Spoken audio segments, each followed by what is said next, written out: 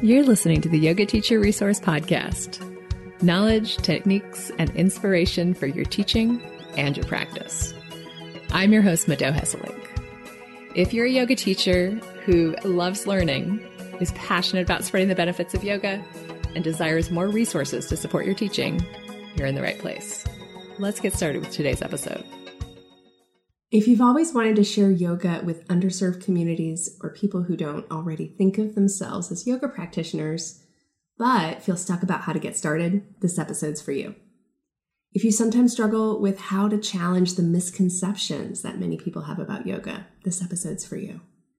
And if you love hearing inspiring stories about the power of a simple yoga practice, this episode is definitely for you.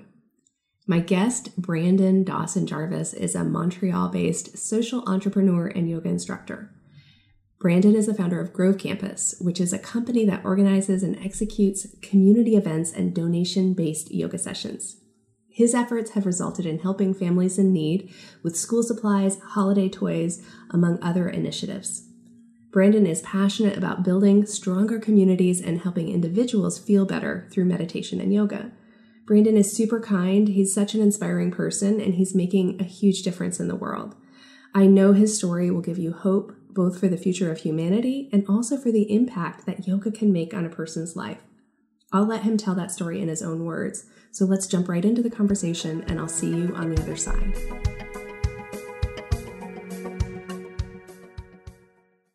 Brandon, welcome to the Yoga Teacher Resource Podcast. I'm so excited for this conversation today. So excited to talk about how to communicate the benefits of yoga to people who don't already think of themselves as the type of person who would be into yoga.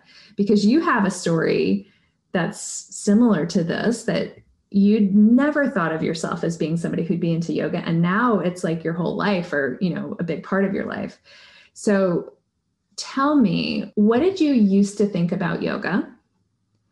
And then we'll get into more, what you think about it now, but let's start there. Yeah, so definitely a huge thank you for having me here today. Super honored to be here. And I think that is a great starting point, is to kind of examine not only our own thoughts, but just kind of like when we're having conversations with people, just to see their thoughts around a certain subject. And I can remember when yoga was first presented to me as sort of this alternative to mental health issues, I just thought it was such a ridiculous suggestion. So at the time, I was suffering with depression, and for about a year, I was bedridden, couldn't get out of bed, and I had been kind of asking for resources around psychologists or therapists, just to kind of like unpack childhood traumas and stuff like that. I just didn't know how to navigate those waters by myself. And I figured professionals would be able to kind of guide me through that. And after about a year of just not being able to connect with any professionals, my partner suggested I try yoga. And like I mentioned, I was just like, that is the most ridiculous suggestion in the world. Like, what's a little bit of stretching and breathing going to do for me? I need professional help. But I decided to kind of add a little bit of humility in there and figured I don't know what I don't know and might as well give it a try. And like you said, since a couple of sessions into it, my world changed. And now I aim to try to share that with people who share the same thoughts, so to speak, in that they don't see themselves, they don't identify themselves with the Western yoga class. And yeah, just try to add a little bit of representation in there. One thing that I think makes you different is that moment of humility that you had, that moment of saying, you know what do I have to lose? And it makes me wonder, where did that come from?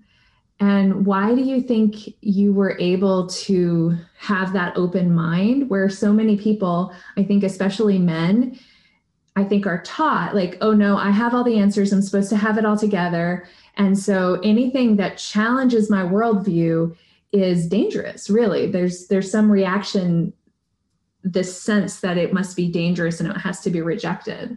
Yeah, I think you hit the nail on the head there. It's this belief that, and I think it solidifies the older we get. We just have this view of the world, and we have this view of the world, and we know the world, and we understand how things work, and we're set in our ways, and there's no other way. And if I'm alive for 30, 35, 40 years, and this is the way things work, and it's so hard to kind of see another way of doing things. So I believe children have that ability, and I'm not sure at what age humans lose it, but towards our adulthood, our adult ages, we tend to lose that.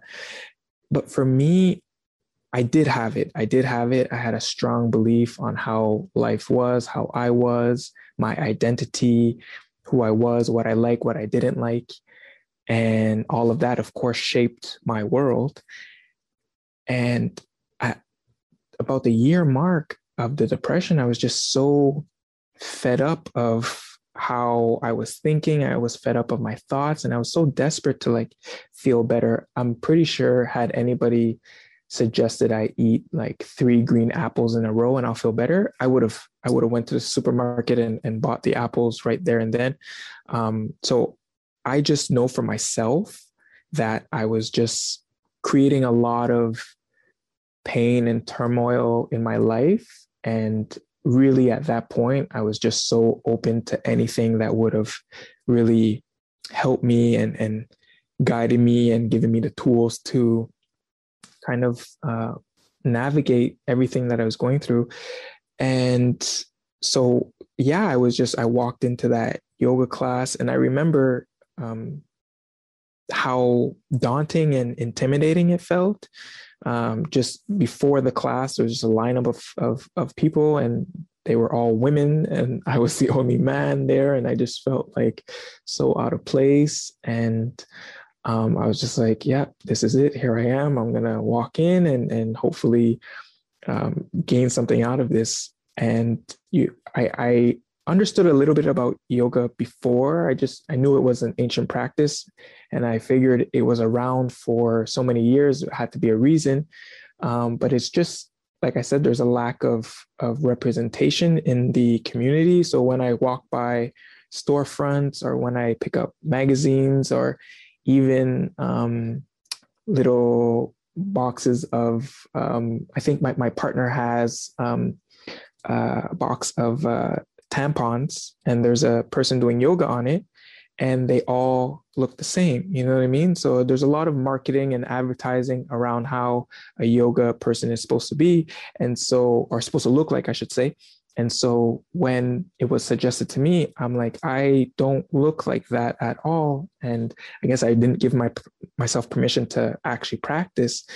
And so I just find it ironic, because now I know a little bit more about yoga, and it originally was for men, and now it transferred over here to the West, and women kind of hopped on the bandwagon. And so the men now are kind of hesitant to try it, just because you're supposed to be flexible and you're supposed to do this and that and the other. But yeah, I'm just happy that I tried it. I gave it its fair chance, and the rest kind of is history. So in the terms of addiction, they call your experience rock bottom, right? You hit rock bottom where you were just like, I'm done suffering. And I wonder, what have you found to communicate the benefits of yoga to people who aren't there yet? Like, we don't want to wait for people to be at rock bottom before they're willing to try this, because you don't have to suffer that much, right? So what has your experience been? What has worked for you to be able to share with people that you don't have to be at rock bottom to give this a try? Right. So I think it's just to acknowledge where the person's at, and kind of their thoughts and their beliefs, and just let them know that it's valid. Let them know that there's a lot of people out there who are doing the marketing and advertising, and they are trying to sell their products, but it's not necessarily what a yoga person is supposed to look like, or whatever the case is. So just acknowledge that, like, okay, yeah, you might look different. You might not have the same type of body or skin complexion or whatever the case is that makes you different. But let's go a little further and see, other than like your thoughts, what are your beliefs? Try to examine that a little bit.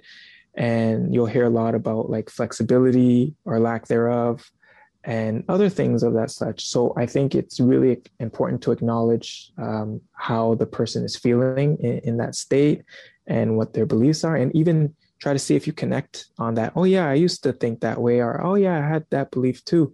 And like I said, it really shapes how we view the world, how we view ourselves. And depending on what's going on in their life, if they continue down that path, then they're gonna maybe, hopefully not, but chances are they might come to that rock bottom, that place. And at that point, maybe the seed was planted before. Say, okay, I'm at this place. This is what people had warned me about. But there's this practice that I can try to take up. And I'm at that point where I'm open and receptive to trying it. Hopefully it doesn't get to that point. But if we can try to encourage people before that point, is I think really just to connect with their thoughts and their beliefs, and just say like, yeah, I used to share that as well. And kind of, this is the path that it led me down. And if you can avoid that, because it comes with a lot of internal anguish and tension and all of that other stuff, yeah, just try to pick up a practice. And I would also say it's important to, as best as possible, try to connect with a teacher that shares the same type of thoughts and feelings and life experience as you.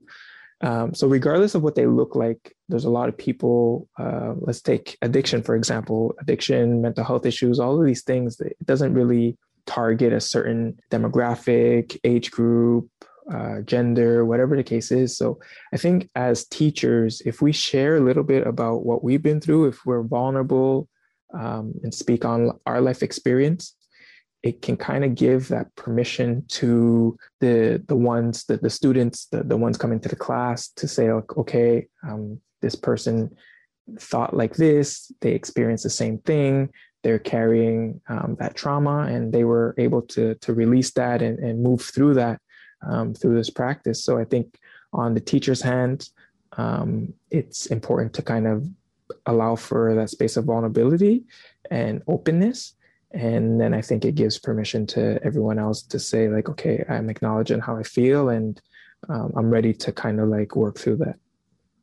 I love that. That's beautiful. I find that when I talk to people who are not familiar with yoga, they tend to be really open and curious, actually, not necessarily to the point of trying it, but that the conversation around it.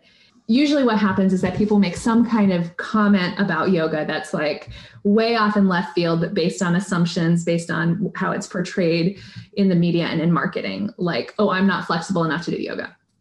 And so what I'll say is something like, actually, did you know that yoga is not really concerned with your flexibility? It's really more about your mind. Mm-hmm. Just something as simple as that opens the door. And generally, I've found that 98% of the time, people are like, really? Tell me more. Mm-hmm. Really? I had no idea. All I know is what I see in the media. And I'll be like, yeah, it's kind of crazy, but this is what the marketing machine has turned our perception of yoga into, but it's completely false. And then that starts a conversation. So what I'd love to hear from you is, what words do you use to initiate the curiosity, to spark that curiosity? Yeah, so that's a really great question. And the way that I've kind of approached that is I try to divide it into different practices. And so I'll kind of present it as like, there's definitely the physical practice, and I'll even take it a step forward, or a step further, I should say, in that regardless of the physical practice, that doesn't necessarily mean you're doing yoga. There's a lot of movement modalities where like you're moving. You can have HIIT training. You can have different types of circuit training, or whatever the case is. I think what sets yoga apart is obviously the breathing component that is added to it, but it's also the awareness of like what's going on internally. So you have your physical practice, you have your emotional practice, which is what's going on in your heart, what emotions, what feelings are arising for you. And you also have your mental practice. What are the thoughts associated with that? And for me, yoga is that happy marriage, that union, that junction of all of that. So, okay, I'm going to present to you this asana. But just for the sake of our conversation, let's say it's a tripod headstand.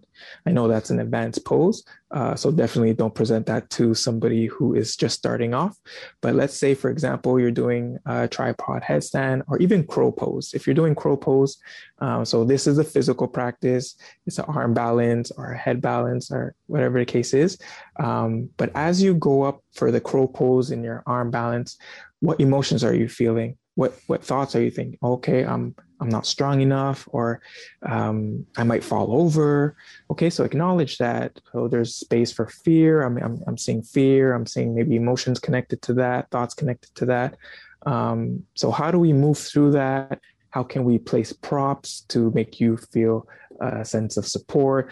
How can we slowly layer? Nobody goes from a pile of bricks to building a house overnight. You have to kind of slowly layer things onto one another. And as you do, you're going to experience change of breath, change of emotions, change of thoughts. So it's really just to kind of lend your awareness to all those different components, those different practices, and see how you can keep them all together.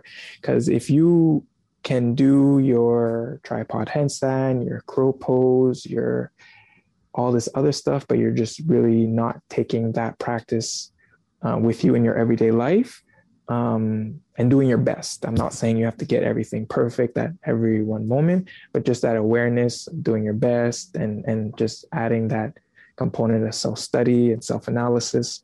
That's yoga. So definitely that's yoga for me, I should say. But definitely if you are presenting this to somebody who has no practice or no preconception, or their preconception is based off marketing and advertising, I would just break it up into different practices and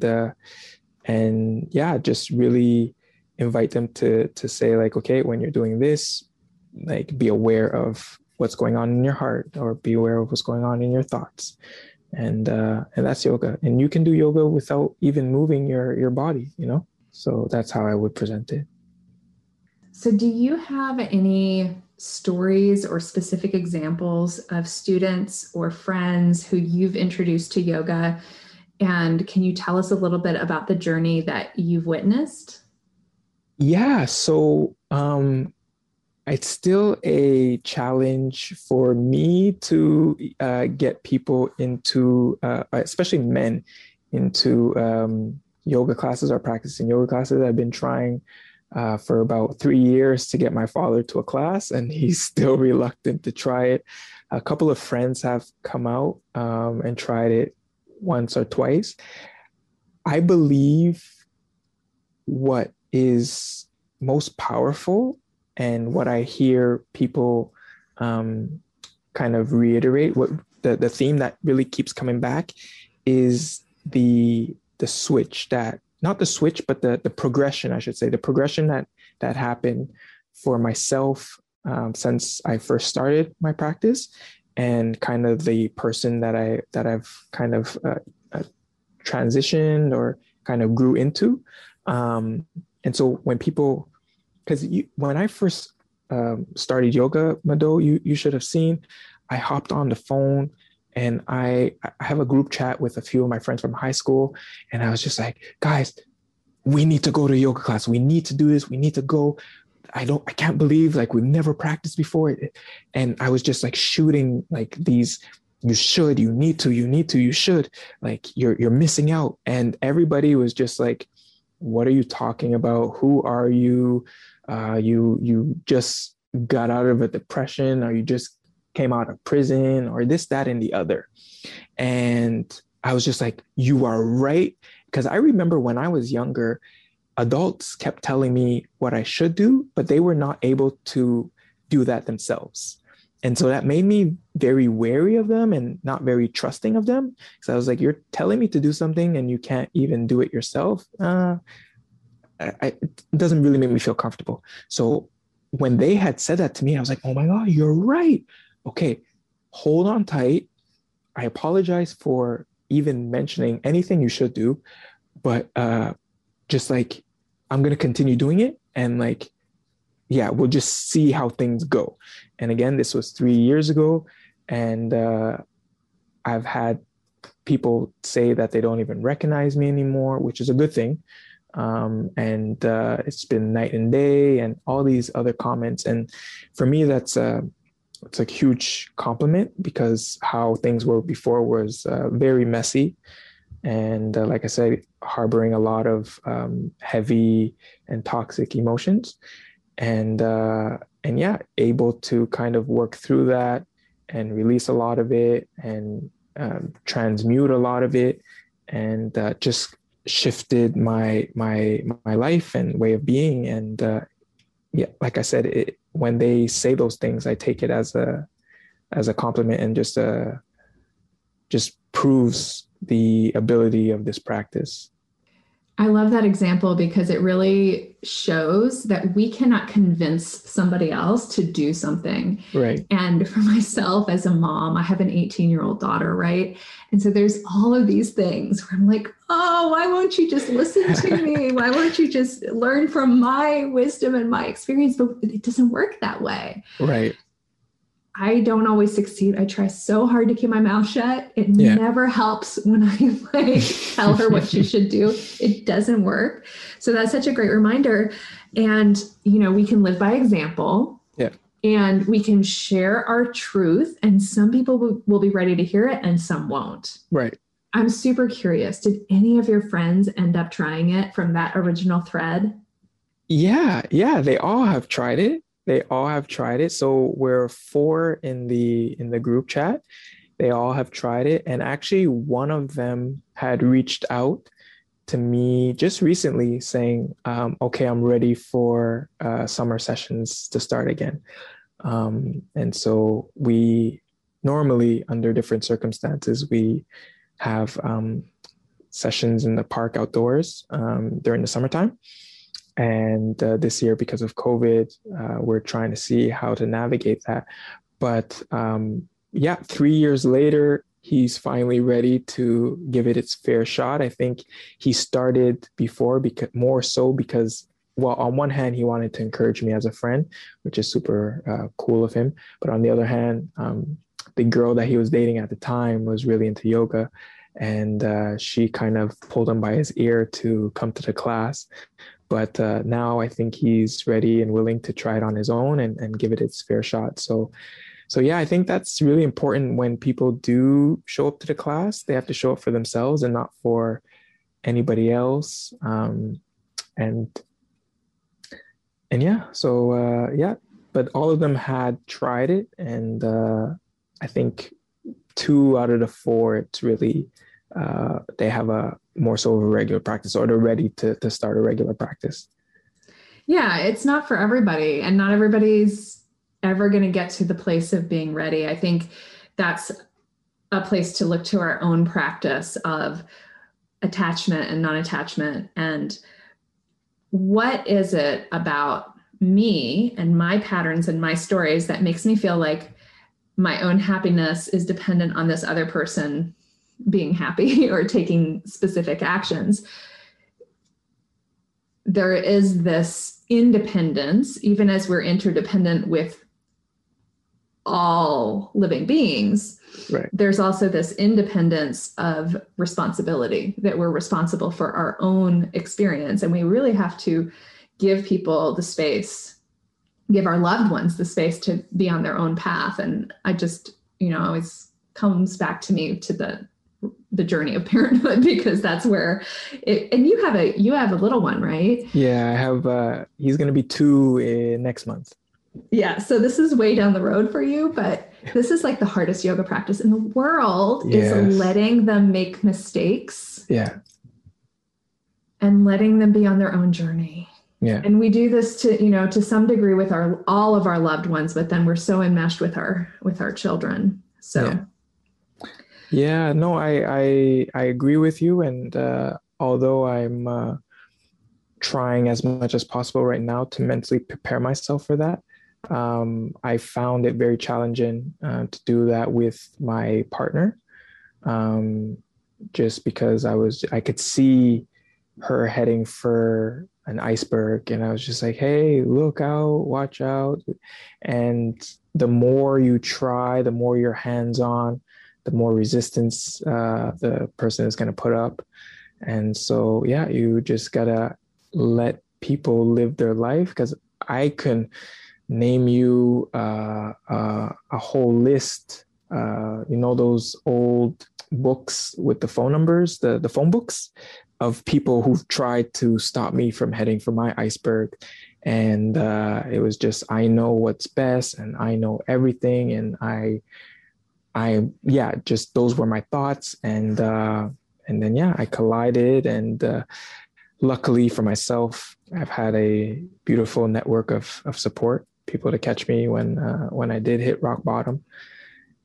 And so super grateful for them. And again, super grateful for this practice to kind of slowly climb out of that depth. Yeah. But yeah, we just gotta kind of step back and be there for them when they go through the thick of it.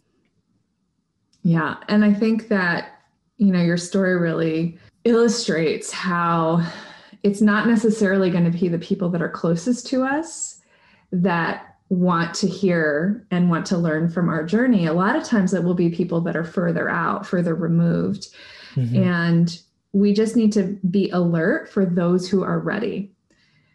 We can share and share and share, and then be alert for those who are ready to hear, those who are responsive. And I know you have some thoughts and some ideas about how to do outreach, how to connect with populations who might not have access to yoga, and what that could look like. So I'd love to hear more about that. Yeah. So even for myself, because I know that teacher training is super expensive and not always financially accessible. So if people who offer teacher trainings can kind of seek out marginalized communities, people who don't really have financial accessibility, if there's barriers there, people who are underrepresented. So I'm thinking LGBTQ, I'm thinking men, I'm thinking people of color, just to try to get them in teacher training so that people in their communities can identify with a teacher. But even if you are white, female, just try your best to kind of reach out to these marginalized communities. So at the end of the day, if you peel away our skin layer and all of the kind of beliefs that come along with that, if you peel away our gender and the beliefs that come along with that, and everything else that we're kind of building around our identity, if we take that all away, at the end of the day, we're all people, we're all humans, and we all go through life experiencing similar things. Maybe there's certain differences in texture and taste and all of that stuff, but at the end of the day, we all go through life, we all have our ups and downs. And like I said, if you can share your truth, share your vulnerability. I remember when I was young, I thought that all white people were rich, and I thought all white people were happy. And I remember thinking that. I don't remember how young I was, but I was pretty young, and I was just like, we're poor because we're Black, and this and that and the other, and we're struggling because this, that, and the other, and where everyone else lives in nice houses and nice neighborhoods and all of this fun stuff. And so if we can get teachers out in front of these communities to say like, hey, listen, like, doesn't matter like where we grew up, doesn't matter how much money we have, doesn't matter what car we drive, what school we go to. Like it does count for something, but it's not everything. You know what I mean? Like everybody, no matter if you're white, you still have your challenges, you have your ups and downs. It might be different, but you still kind of have those things that you have to work through. And so if we can get people to kind of open up and speak their truth and share their experiences, it will change. I think it will change a lot. So if you have the opportunity to support underserved people in their teacher training, to get them into their communities to share yoga, that would be great. And if not, if you are a teacher, if you have like an hour or two to spare a week, reach out to your local shelters, whether it's an addiction shelter, a women's shelter. If you can get into hospitals to do yoga with the children there, sick kids, or whatever the case, high schools. Sometimes there's even funding for this stuff. So yeah, there's just plenty of ideas. I feel like if we kind of sit in our guilt and shame, it's not a real good starting place. And oftentimes we just want to ignore it and turn a blind eye. But if we can maybe acknowledge our privilege, it's not necessarily bad to have that. I wouldn't wish my upbringing on anybody. I'm happy if people are like, oh, I grew up in this environment and I felt this way. I'd be like, okay, super cool. You know what I mean? But with that being said, we are all connected, like you said, and we all are part of the same community. Even if something happens down the street, like I might still feel a certain way about it. If something happens in another country, I might feel a certain way about it. And if I can do something, you know what I mean? You can take that responsibility and take a certain level of power and try and transmute that shame or guilt into something positive that you can share in the world. And you might change lives with that. And I think that's super powerful. It is. I know that for myself, I often feel overwhelmed because at no point in history have we ever been as exposed to the pain and suffering happening in the world. And, you know, we all respond differently to that kind of stimulus, but sometimes it's a shutdown response, the freeze response. And I like your suggestion where if we can just take one step and take a gift that we have, which is teaching yoga, and offer that gift out, that could be a ripple effect, really, because like you were saying, you know, we can connect as humans. There are some people who definitely only want to be taught by people who are very similar to them. And that's their own response. That's their own safety zone. But I've had so many connections with so many different types of people who were happy to meet on the playing field of shared humanity, basically. Yeah. And that's a really powerful thing to take on. So thank you for that invitation and that inspiration. I would love to hear a little bit too. I know you have created a nonprofit. Is that right? Can you tell me a little bit about it? So it's for profit. And so, yeah, we have a company here, and it's people kind of, I guess they view it as a nonprofit because we do a lot of community work. And so we sell, so the way it started was I was super passionate and adamant about sharing yoga and its benefits. And I was just doing it through Instagram. And one day, one of my friends, who's not in the group chat, but another friend, had reached out to me and asked, what happened to you? And I was like, yoga. I refined my answer today to self-study, but at that point, I thought it was yoga. So I said, yoga, you need to try it. And he's like, okay, can you teach me? And I was like, no, I just started the practice like a couple months ago. Like, I don't know much. And he's like, okay, but just teach me what you know.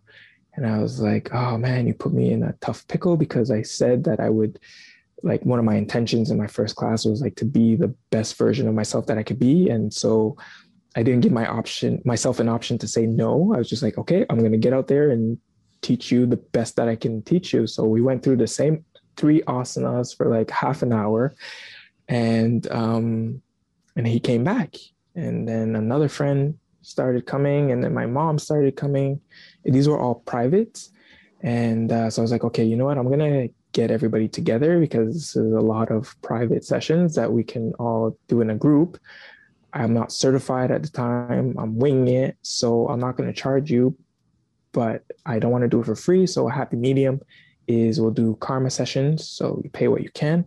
And 2 times a year, that was exceptionally difficult for my household was the holidays and back to school, just because of the unexpected expenses. And so we used the money at first to support underserved communities with holiday gifts, with school supplies, and it kind of grew and grew and grew. And we just launched last November. So November of 2020, we launched our line of eco-friendly cork yoga mats, and we are getting ready to launch our line of t-shirts that are organic cotton, and the t-shirts are made by this company in India that takes women out of the sex trade and gives them opportunities them and their family opportunities to kind of change their lives. And so, yeah, just super excited about this this energy that we're creating and how we're supporting each other and the world and stuff like that. So that's pretty much a little bit about Grove Campus and what we're doing. We actually just finished a baby shower initiative where we got 8 mothers baby shower essentials because they can't have baby showers during COVID. So yeah, that's a little bit. We take 10% of our profits from the mat sales and the shirt sales, and we put it towards our community initiatives. And all the karma sessions and all the online events are pay what you can, just to make yoga as accessible as possible. And we use that to support community as well. Beautiful. So it's like a mission-driven business instead of a nonprofit, which I think is awesome because those nonprofits, there's definitely benefits to being a nonprofit, but there's a lot of red tape and paperwork.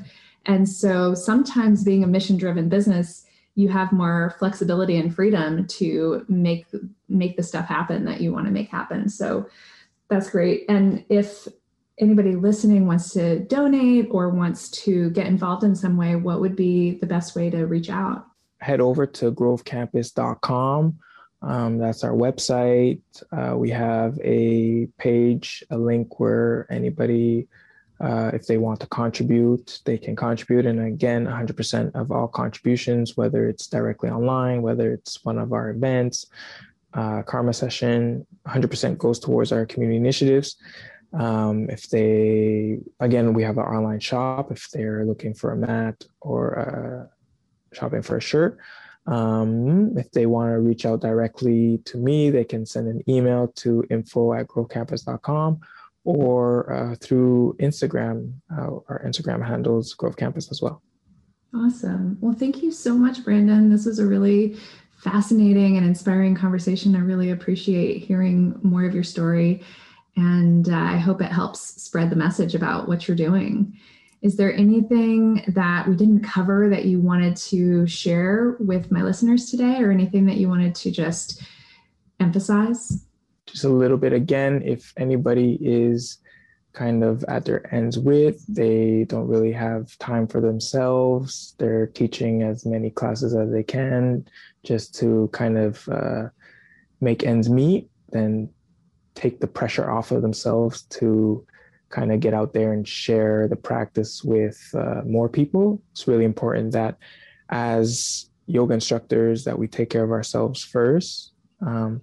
But if you do have space in your schedule, time to spare, and you would like to kind of share the practice with different communities, there's many more benefits in the attempt and just even trying to get out there and share rather than kind of staying on the sidelines, staying quiet.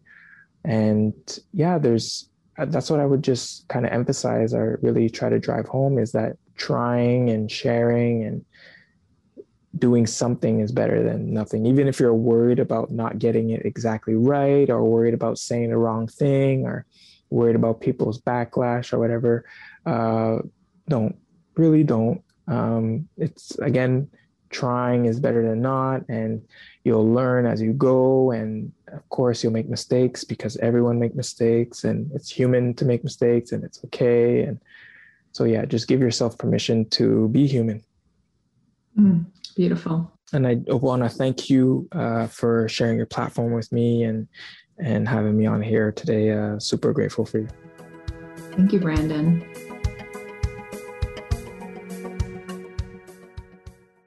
I feel so lucky to get to meet and talk with incredible people like Brandon.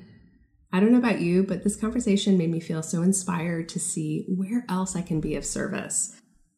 I also love that he made it an invitation and not a demand or an expectation.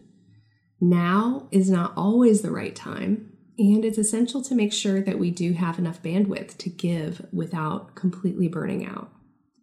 Yet, when the time is right, giving can be one of the most nourishing things that you can do. One example of this from my own life is parenting. Parenting can be draining and depleting, and yet there's so many times when just staying focused on being there for my children helps me to let go of my own worries and be more in the present moment. Working with people who have bigger struggles and challenges than we do can do this also. It can put the things we've been overthinking in perspective. One of the biggest projects of my own life and a major focus of my yoga practice is to develop a more friendly relationship with my own thoughts. This involves noticing repetitive thoughts and the influence that they have over my behavior, while also giving more conscious focus to sensation.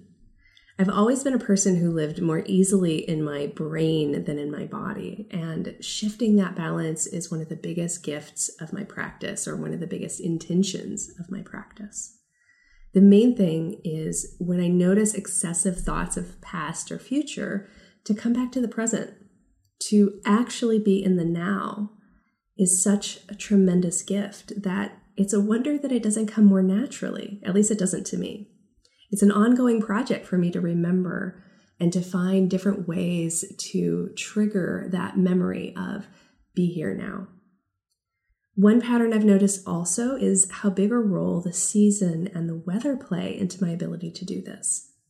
I have experienced seasonal affective disorder for most winters that I've lived in temperate climates. I grew up in the tropics, and I like to joke that my body just never developed a coping strategy for winter. The winter of 2019-2020 was the first year that I can remember not falling into depression.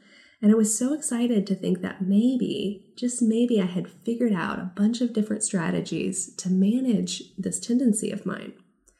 But this past winter, that theory was just blasted to shreds because I had the most severe and long-lasting episode of depression that I can remember, and I'm honestly still weaving in and out. It turns out that the winter of 2019-2020 was really mild, and this past winter was colder. So that's been a frustrating revelation, because the problem with depression is that it makes staying consistent with my coping strategies really difficult. So the better I'm doing, the more I do the things that help. And once I start to spiral down, I have less ability to follow through on the things that I know will help.